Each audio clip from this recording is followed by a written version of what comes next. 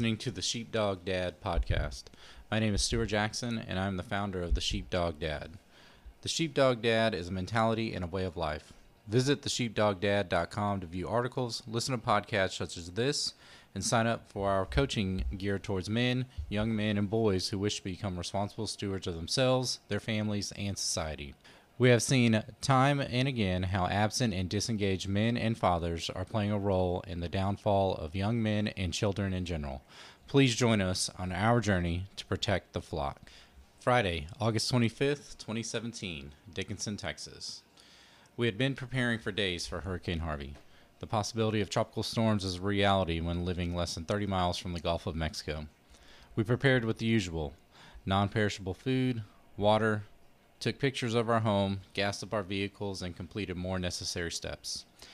Having been married barely 3 months, I had to take a new precaution.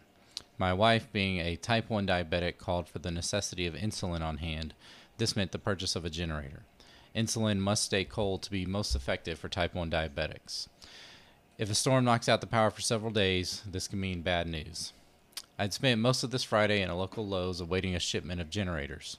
I was in the store by 7 a.m., and I was told the generators are on the way. They should be here soon. I waited and waited and waited. No generators. There had been dozens of people who had come and gone looking for generators. Some waited, most didn't. I had exchanged numbers with one gentleman who left around 8 p.m. to continue his search. He called a short time later, letting me know he found generators. I drove through sheets of rain and wind, the outer bands of Harvey starting to make their presence known. After a 14-hour day, I had a generator. Saturday, August 26. Harvey had made landfall late the previous night a few hundred miles south near Corpus Christi. The forecast predicted we would get the remnants of Harvey near tropical storm strength. No need to panic, but certainly needed to continue with preparations. But by midday, I was letting my guard down.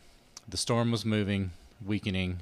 We figured we would be home for a couple days inundated with rain, but this would be nothing compared to a Category 4 hurricane. I rolled up the extension cords, but left the new generator out just in case. We went to the grocery store and stocked up with food and drinks, got Chick-fil-A for dinner, and returned home to settle in for a few days. The Houston Texans were playing a preseason game against the New Orleans Saints that night. I sat down to watch while my wife began working on a quilt. Both of us naive and oblivious to what the next 15 hours would bring. My wife is a nurse and was working nights at the time. The rain had begun, but it was nothing concerning. I went to bed around 9 p.m. while she stayed up. By 12 a.m. Sunday, she awoke me with concern. The rain was heavy. No breaks were had to let water drain, and the street was flooding. The street had flooded before, but I had not seen anything like this previously. Without breaks in the rain, there was nowhere for the water to go. I stayed up for several hours watching the water creep further and further up the lawn. Our home was sloped up approximately 6 feet above the street, and the water was continuing to rise. So much so, it was halfway up the rear tires on my GMC pickup. We have a one-car garage and a one-car driveway. I braved the elements to pull her small SUV into the garage and distance my truck from the rising water. As the hours went by, the storm did not relent. It sat over us and rained and rained and rained. Watching radar intently, the storm was generating bands of rain for the Gulf and dumping directly over our town. A few hours had gone by. My in-laws lived about 15 minutes away. We had heard from them they were starting to get water into the house. A combination of rain, their pool overflowing, and being at the corner of where the neighborhood water drains led to them getting the short end of the stick, which was not good. It was approximately 3 a.m. now. I told my wife to pack a bag for when we had to leave, not knowing what that would look like. I knew I needed some rest for what was in store. I laid down, fully dressed, awaiting the inevitable. Water is coming in through the front door, my wife said as she turned on the light. It was almost 4 a.m. I took 3 steps and carpet began to squish and bubble. Time to act.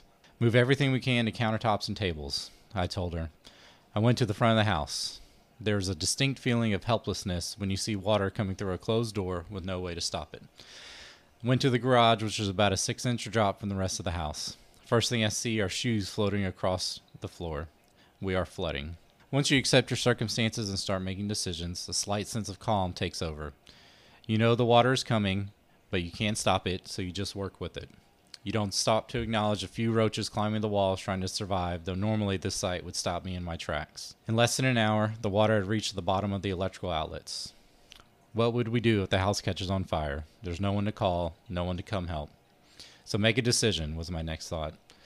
I'm going to cut the power to the house from the breaker box in hopes the house won't catch on fire, and we're going to go up in the attic, is what I told my wife. But there's a problem. The attic access with pull-down ladders in the garage, where my wife's car is parked. That's not an option. Luckily, we have a secondary access point, a small piece of removable wood in the hallway, about 24 inches by 24 inches, but no ladder. I returned to the flooded garage, water moving freely all around, and wrangled the 6-foot ladder from the furthest point of the garage, over the SUV and into the house. Not being too cautious when it comes to bumping and scratching the SUV, because it was already ruined. Good thing we got the gap insurance for our SUV. Into the attic we went. A 50-pound golden retriever, a cat in a crate that clawed the shit out of me a few minutes earlier, some water, 1 bag of belongings each, a lantern, and a hatchet. My thought was if the water kept rising, I could chop through the roof. Looking back on it, this escape plan is highly unlikely. Once everyone was situated, I went to the backyard where the breaker box is located. Sheets of rain continued to fall. The water was up to my knees. Being 6'3", I wondered how this could get even worse. Wondering, what if the water keeps rising and we're trapped in the attic? By now, I'm at the breaker box, hoping that I don't electrocute myself. I flip the breaker, and I'm still standing. Hopefully that will keep an electrical fire at bay. I return to the attic. We communicate with our parents. It's approximately 5 a.m., still over an hour till light. My in-laws are flooding, so they can't help us. My mom and stepdad are older, so all they can do is wait anxiously. My dad is the only one with a canoe and the physical strength to come get us. He tells us to hold tight. We wait and wait and wait. After the adrenaline dump, I find I am rocking myself back and forth. Thankfully, I am sound enough to know that this is a natural reaction to the situation, and I try my best to help it. My wife laughs at my subconscious self-soothing, which makes me laugh. This helps ease the tension. A few hours have gone by. My dad is having trouble reaching us. The closest he can get in his truck is about 1.5 miles. He lets us know he's paddling to us. I go down and stand on the porch. Water everywhere. It's hard to comprehend. Dad makes it to us around 8 a.m. I told him it was worthless to wear chest waders, but he did anyways. All this does is make it easier for him to drown, which he almost did. Within 10 minutes of launching the canoe, he was flipped by an airboat and fully submerged. We're lucky he was able to get his feet on solid ground. By now, the rain has stopped. We get loaded into the canoe. This is the first time my wife has seen the water level since we entered the attic. It's up to her thighs. Our couches are floating in the living room. As we exit the front door, my dad hollers that the cat is on the countertop. Poor cat was in his crate watching us leave. Thank goodness my dad saw him. As we prepared to start paddling to the truck, we realized this isn't going to be so easy. My dad tells us he was going with the current. Current means moving water. Paddling back with 3 people is not possible. Thankfully, there's a rope in the canoe. We decide I'll pull the canoe. My wife will stay in the canoe, and my dad will hang on the back. The water is at my knees on the porch. When I step off, it's at my waist. By the time we make it to the end of the street, it's at my neck. There's a Coast Guard helicopter 1 block over lifting people with a basket. That's actually kind of cool, I think.